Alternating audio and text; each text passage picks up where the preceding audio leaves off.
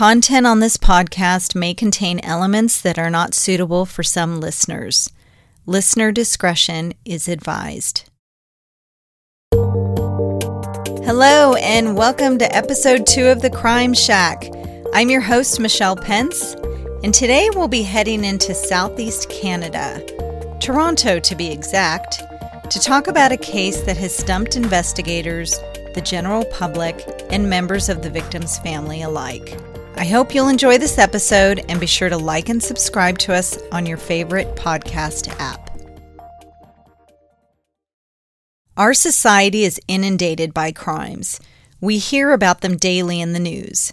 With so much information at our fingertips, one could say we've almost become numb to the crimes that occur around us.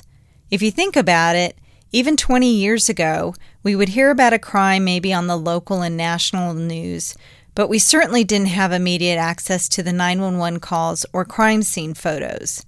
Today, we are almost provided with as much information as the investigators themselves. So when police receive a 911 dispatch call and arrive to a multi-million-dollar home to find a couple strangled and hung by their pool, certain assumptions can be made. Call it common sense, gut instincts, a hunch perhaps. But our hunches are not always accurate, and sometimes things are not what they appear. Such is the case of Barry and Honey Sherman of Toronto, Canada. Bernard Charles Barry Sherman was born into a Jewish family in Toronto, Canada. Barry was advanced for his age, and at just 16 years old, he attended the University of Toronto's Engineering Science program and the Massachusetts Institute of Technology. While he attended university, he would work for his uncle, Lewis Lloyd Winter's pharmaceutical company, Empire Laboratories, which was at that time the largest wholly owned pharmaceutical company in Canada. Barry began to hone his skills by watching over the operations of the company while his uncle was out of town. In 1965, Lewis Winter and his wife passed away, leaving behind 4 young children. 2 years later, Barry decided to purchase a majority stake in his uncle's company. As part of this purchase, it was agreed that Barry would run the company with the condition that the 4 Winter children would be allowed to eventually work for the company when they turned 21 years old, along with an option to buy a 5% stake in the company and obtain 15-year royalties on 4 of the company's patented products. This condition would be voided, however, if Barry were to sell Empire. Unfortunately, the Winter children would never have the opportunity to work at Empire Laboratories. In 1972, Barry sold Empire to International Chemical and Nuclear of California. This sale nullified the condition of the children obtaining 5% of the stock that they were supposed to obtain and eventually resulted, many years later, in an unsuccessful lawsuit against Barry Sherman. So basically what we have here is family suing family, which is never a good thing. Anna Deborah Reich, also known as Honey, a student at the University of Toronto, was born in an Austrian displaced persons camp to Polish Holocaust survivors. She earned an arts degree from the university as well as an education degree from the Ontario Institute for Studies in Education. She originally intended on marrying a doctor, so following the suggestion of her mother, she volunteered at Mount Sinai Hospital. However, fate had a different plan for Honey, and she met 28-year-old Barry Sherman in 1970. They were married only a year later and eventually had 4 children, 1 son, Jonathan, and 3 daughters, Kaylin, Alexandra, and Lauren. Honey was known to be sociable, charming, determined, and outgoing, and she was also known for her candor and her occasional bluntness. Honey was heavily involved in philanthropy, serving on the boards of many local charities, and because of that, she was known as the Queen of Toronto's Jewish community. Health-wise, Honey suffered from severe arthritis, a hip and knee replacement, and throat cancer. But she never let her health stop her from enjoying life. Here's a clip from 2010 of Honey and Barry discussing her arthritis and talking about her rehearsing dance moves for the Baycrest Dancing with the Stars fundraiser. I am stepping out of my comfort zone, but I'm willing to work hard to try to not fall flat on my face on the night of. Focus. My husband thinks I'm nuts for doing this. I thought maybe she was joking because of her arthritis. She's had such difficulties in recent years, even walking. To think that she could take this on was amazing to me. I didn't think she'd be up to it. Honey was also the organizer of the home. She would arrange family vacations and holiday dinners while her husband worked 7 days a week, 10 to 8, as she described to a friend. Barry was certainly work-obsessed and devoted a good portion of his time and energy to his company, frequently sleeping only a few hours each night. He was also known by some of his friends and colleagues to at times be combative. Moving on from Empire, Barry set his sights on starting his own company. In 1973, he started Apotex, Inc., a global pharmaceutical company. Some 40 or so years later, Apotex employed over 10,000 people and became one of Canada's largest generic drug manufacturers, having over 260 products selling to over 115 countries. Revenues were reported to be approximately $1.5 billion annually. As their fortune and family grew, Barry remained steadfastly focused on his business, and many described him as a workaholic. He would often travel on the weekends with his family, but remained in the hotel room or lodge poring over business documents while his family enjoyed the outdoors. Barry was known to be particularly frugal to a degree as well, spending very little money on himself and keeping cars until they were in an advanced state of disrepair. Honey gifted him a red sports car for his 50th birthday, but he asked her to return it, which she did. Both Honey and Barry were heavily involved in philanthropy and were known by friends and colleagues to be extremely generous people, with Honey serving on the boards of many prominent charities. Over their lifetime, they would donate over $100 million to several different charities, including hospitals, universities, and Jewish organizations, and were also known to give personal loans to their employees.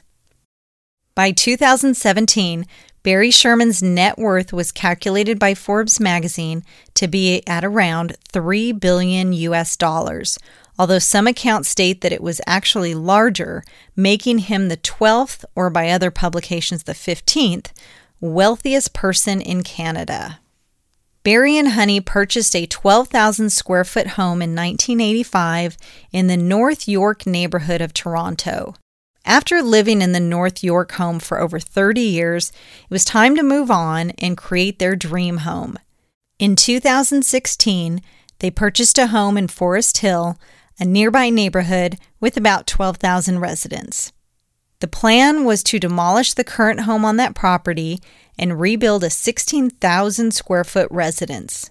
In 2017, as plans were being made for the new home, Barry and Honey put their North York home on the market for about $7 million Canadian dollars. As 2017 came to a close, Barry and Honey celebrated the birth of a grandchild and looked forward to the plans of another daughter's upcoming marriage. They decided to take a trip to their winter home in Miami, Florida for a few weeks, with Honey leaving first on December 18th and Barry following her the following week. Honey had sent emails to her friends in Miami to plan to get together with them during that trip. In one of her emails, she writes, "Looking forward to getting together in Florida. I am coming south Monday, December 18th through Friday, January 12th. Barry is coming south for Monday, December 25th, and going home with me January 12th. Please let me know your dates south ASAP so I can place in my calendar. Looking forward to hearing back ASAP. XOXO Honey." On December 12th, 5 days before she was to leave for Miami, Honey had a meeting with the Baycrest Center Foundation where she was a board member and did not show up for that meeting. She also didn't notify anyone that she wasn't going to attend, which was strange for Honey. Baycrest reached out to her via email, and she responded to them that she was, quote, dealing with some stuff. During the following afternoon, Barry and Honey went into the Apotex headquarters office for a meeting. After the meeting, Honey left the office around 6:30 p.m., ran a few errands on the way, and headed to their North York home. Barry stayed and worked a while longer, sending a standard email to his staff about a new drug Apotex was developing, and ended up leaving work around 8:30 p.m. that evening. Sources state that Honey could have arrived at the home anytime around 7 p.m. or 8 p.m., with Barry arriving at the home at approximately 9 p.m. Once home, records show that Barry did not make any phone calls the remainder of that evening, which was unusual because Barry didn't sleep much and often suffered from insomnia. The following morning of December 13th, Barry did not show up for work at Apotex. It is also interesting to note that the Shermans did not believe in having neither security cameras or an alarm system in their home. A neighbor across the street from the Shermans did have a security camera, and this camera did pick up certain activity during the days before and after the incident, which does become valuable later on in the investigation.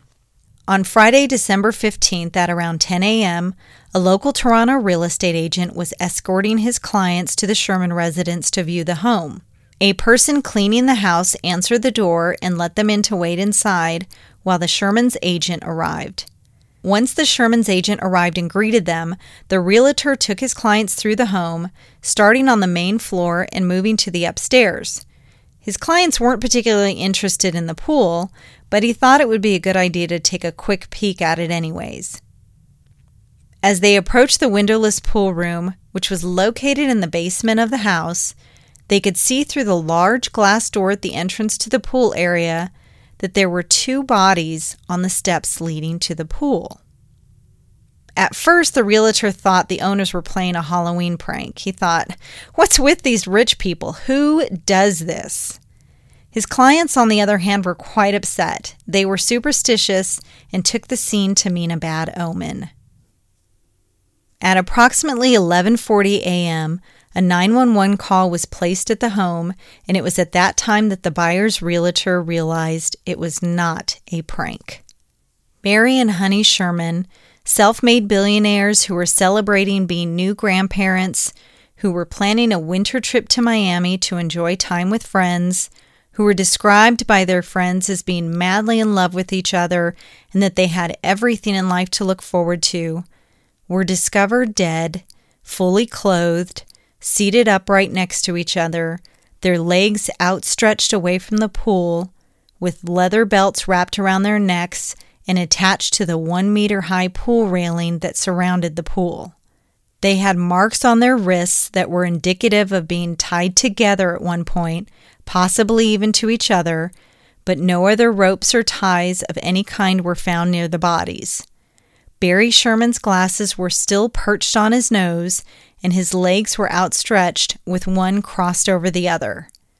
Honey Sherman had indications of a struggle, with blood on the side of her head and bruising down the left side of her face due to possibly being knocked or pushed against something prior to her death. Both of them were wearing jackets, Barry a bomber-style jacket and Honey a light jacket, which had been pulled down behind their backs and rolled down over their arms to restrict their movements. Toronto police arrived onto the scene just prior to noon that day, stating that they had responded to a medical call. Upon their arrival and initial investigation at the scene, the police determined that it did not appear there was evidence of forced entry into the home, which meant that the front door could have been left unlocked, someone could have followed Barry and Honey into the home, or of course that Barry and Honey could have known their perpetrators. Based upon what Honey was reportedly wearing at the time she was found, it was also determined that the couple was most likely dead as early as late Wednesday evening, 2 days before they were actually found. Early reports made to the media by Toronto PD stated that the deaths appeared suspicious and that they were not seeking suspects at that time, that the deaths were being treated as a murder-suicide, although Toronto PD denied those allegations. A Toronto police source also allegedly told media sources that they were working on the theory that Mr. Sherman killed his wife and then took his own life. The family of Barry and Honey have never believed the deaths were a murder-suicide and argued against this theory. They released the following statement to the media.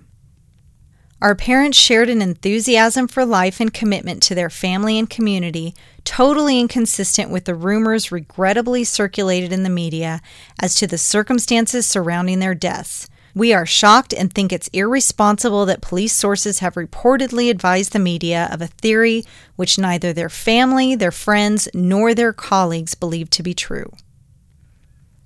To help prove their theory and find the truth behind their parents' deaths, the family hired experienced private investigative experts to conduct their own parallel investigation into the deaths, which included 3 former members of the Toronto Police Homicide Squad.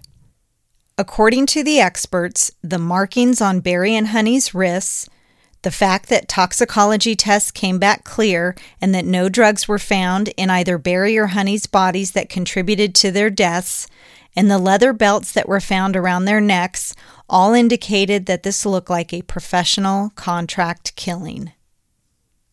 The private investigators also accused the police of failing to conduct a thorough investigation, including failing to comprehensively examine the locks in the house, not properly assessing all points of entry into the home, not obtaining all fingerprints in the home.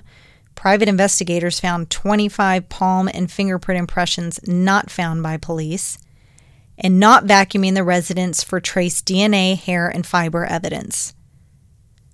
A second private autopsy was conducted by a top forensic pathologist hired by the family, who found that the couple's neck injuries, which resulted from ligature neck compression or strangling, coupled with the marks on their wrists, indicating that they were bound at some point, determined that it was in fact a double homicide. Following the results of the final autopsies, the Toronto PD assigned their homicide unit to the case and deemed the deaths a targeted double homicide in January 2018. Toronto Police Chief Mark Saunders also defended their investigation, stating that it included more than 50 police officers, more than 200 witnesses that had been interviewed, and more than 2,000 hours of video surveillance from neighbors had been collected. That's a lot of sources to put into one case with no answers. At this point, no suspects have been named or identified by Toronto PD or the private investigators. With that, there are many theories that are being thrown out. The Shermans were involved in about 150 civil cases in the Superior Court of Justice. They were dealing with the fallout of the Winter family lawsuit, the cousins, you remember, that were owed the 5% stake in their father's company. And Barry was financially involved with many different people, one of them being a man by the name of Frank D'Angelo. Frank was a Canadian entrepreneur who was involved in the food and restaurant industry and also had a penchant for making full-length films. For many years, Barry financially backed many of Frank's ventures, including several of his movies, to the dismay of Barry's son Jonathan, who was not happy about the amount of money his father was funding to Frank. Could the murders have been a business deal gone bad? Here's Frank during a panel discussion on the next Sports Star show discussing his relationship with Barry. I knew Barry as my dearest friend. He was my partner in everything that we were involved in, but my dearest friend. And I never had an argument with him in 17 years, nor did I ever see him have an argument with anybody else. I never, ever seen him be disrespectful. I never seen him berate anybody. I've never seen him be angry. I've seen him be firm. I've seen him be matter of fact, but I've never seen him, I've seen myself be angry, but I've never seen him be angry. I was never angry with him. According to an interview with former FBI agent Brad Garrett and CTV News, Mr. Garrett's theory is that based on the initial evidence at the crime scene, the way they were murdered, the manner in which it was done, the staging of the crime scene in their bodies, that this was done by someone or directed by someone that knew the victims. It could have been that they were trying to get information out of them or went to the home with the sole purpose of killing them. But, he said, the way they were murdered was not an easy killing. Whoever killed them wanted to tell the rest of us something by positioning them in that manner. They wanted to make a statement. He also mentioned in his interview that there could be more than one person involved, that it would have been difficult for one person to do it all if both Barry and Honey were conscious. All the evidence could point to friends, associates, business partners, etc., and that it was a possible payback on something that occurred. He also stated that this could be a difficult case to solve depending on how good the killers are, if they left evidence, etc. As Barry was involved in numerous litigations and lawsuits with people and companies, it could just be a process of elimination. Another possible theory in the case is that one of Barry's cousins could be involved in the murders. In February of 2018, Carrie Winter, Barry Sherman's cousin, one of the cousins who was jilted out of his 5% stake in his father's pharmaceutical company, conducted an interview with Canada's CBC News where he went on to describe his opinion of Barry Sherman. I was betrayed. My cousin hurt me, and now I want to hurt him. Carrie also went on to describe how Barry allegedly asked him to off his wife. There was a time in his office that he turned to me and he said, "Carrie, I want you to do me a favor." And I said, "What's that, Barry?" He said, "I want you to whack my wife." And I said, "Come on, Barry. You want me to kill your wife?" He goes, "I didn't say you. You know some people. Could you arrange that for me?" What do you believe members of the family and their legal representatives will say about this? I think they would say that he's possibly lying. He's trying to drag Barry's good name through the mud. He's got a hidden agenda. He's got a vendetta. He's being spiteful, vengeful. Wow, this is quite the allegation. We can't argue that Barry's cousins, the Winters, definitely had motive to murder the Shermans. Barry robbed them of their inheritance, essentially, and due to their unsuccessful lawsuit, they owed the Shermans millions of dollars in legal fees and promissory notes. And asked whether Carrie was the one who killed Barry and Honey, here was his response. I probably had reasons to lash out, to do the dirty deed. This would be asked of you by anybody. Did you kill Honey and Barry Sherman? Absolutely not. I had nothing to do with it. I don't know who did it. By the way, during that same interview with Carrie, the CBC News team gave him a lie detector test. And guess what? He failed. On December 21st, 2017, a public memorial was held for Barry and Honey Sherman. It was attended by thousands of family members, friends, colleagues, and employees of the Shermans. Their son, Jonathan, said a few words at the service in memory of his parents. Nothing prepares you to sit down and write your parents' eulogy. To lose a parent is a difficult thing, but to have both parents taken from you before their time. My parents were exceptional people who loved life and deserve to be honored and remembered to the highest degree. The family of the Shermans announced in late 2018 that they would be offering a $10 million award, which is approximately $7.6 million in US dollars, for any information leading to the arrest and prosecution of a person or persons in Barry and Honey's murder, and a call center has been set up to accept tips from the public. In April of 2019, the Toronto police stated that they had a working theory of the case and an idea of what happened. On December 16, 2019, the Toronto police announced that the private investigation and private tip line, as funded separately by the Sherman family, has officially been concluded, and that any evidence or information obtained by the investigative team has been turned over to the Toronto police to continue with their investigation. The Sherman family's $10 million reward still stands. We'll be giving updates as this case develops. Thanks for listening. If you enjoyed this podcast, please be sure to subscribe and rate the podcast on Apple Podcast or on your favorite podcast application so you can be sure to catch the next episode. Be sure to check out our website at www.thecrimeshack.com for the latest episodes and show notes, and be sure to follow us on Facebook and Instagram at The Crime Shack Podcast and of course on Twitter @TheCrimeShack.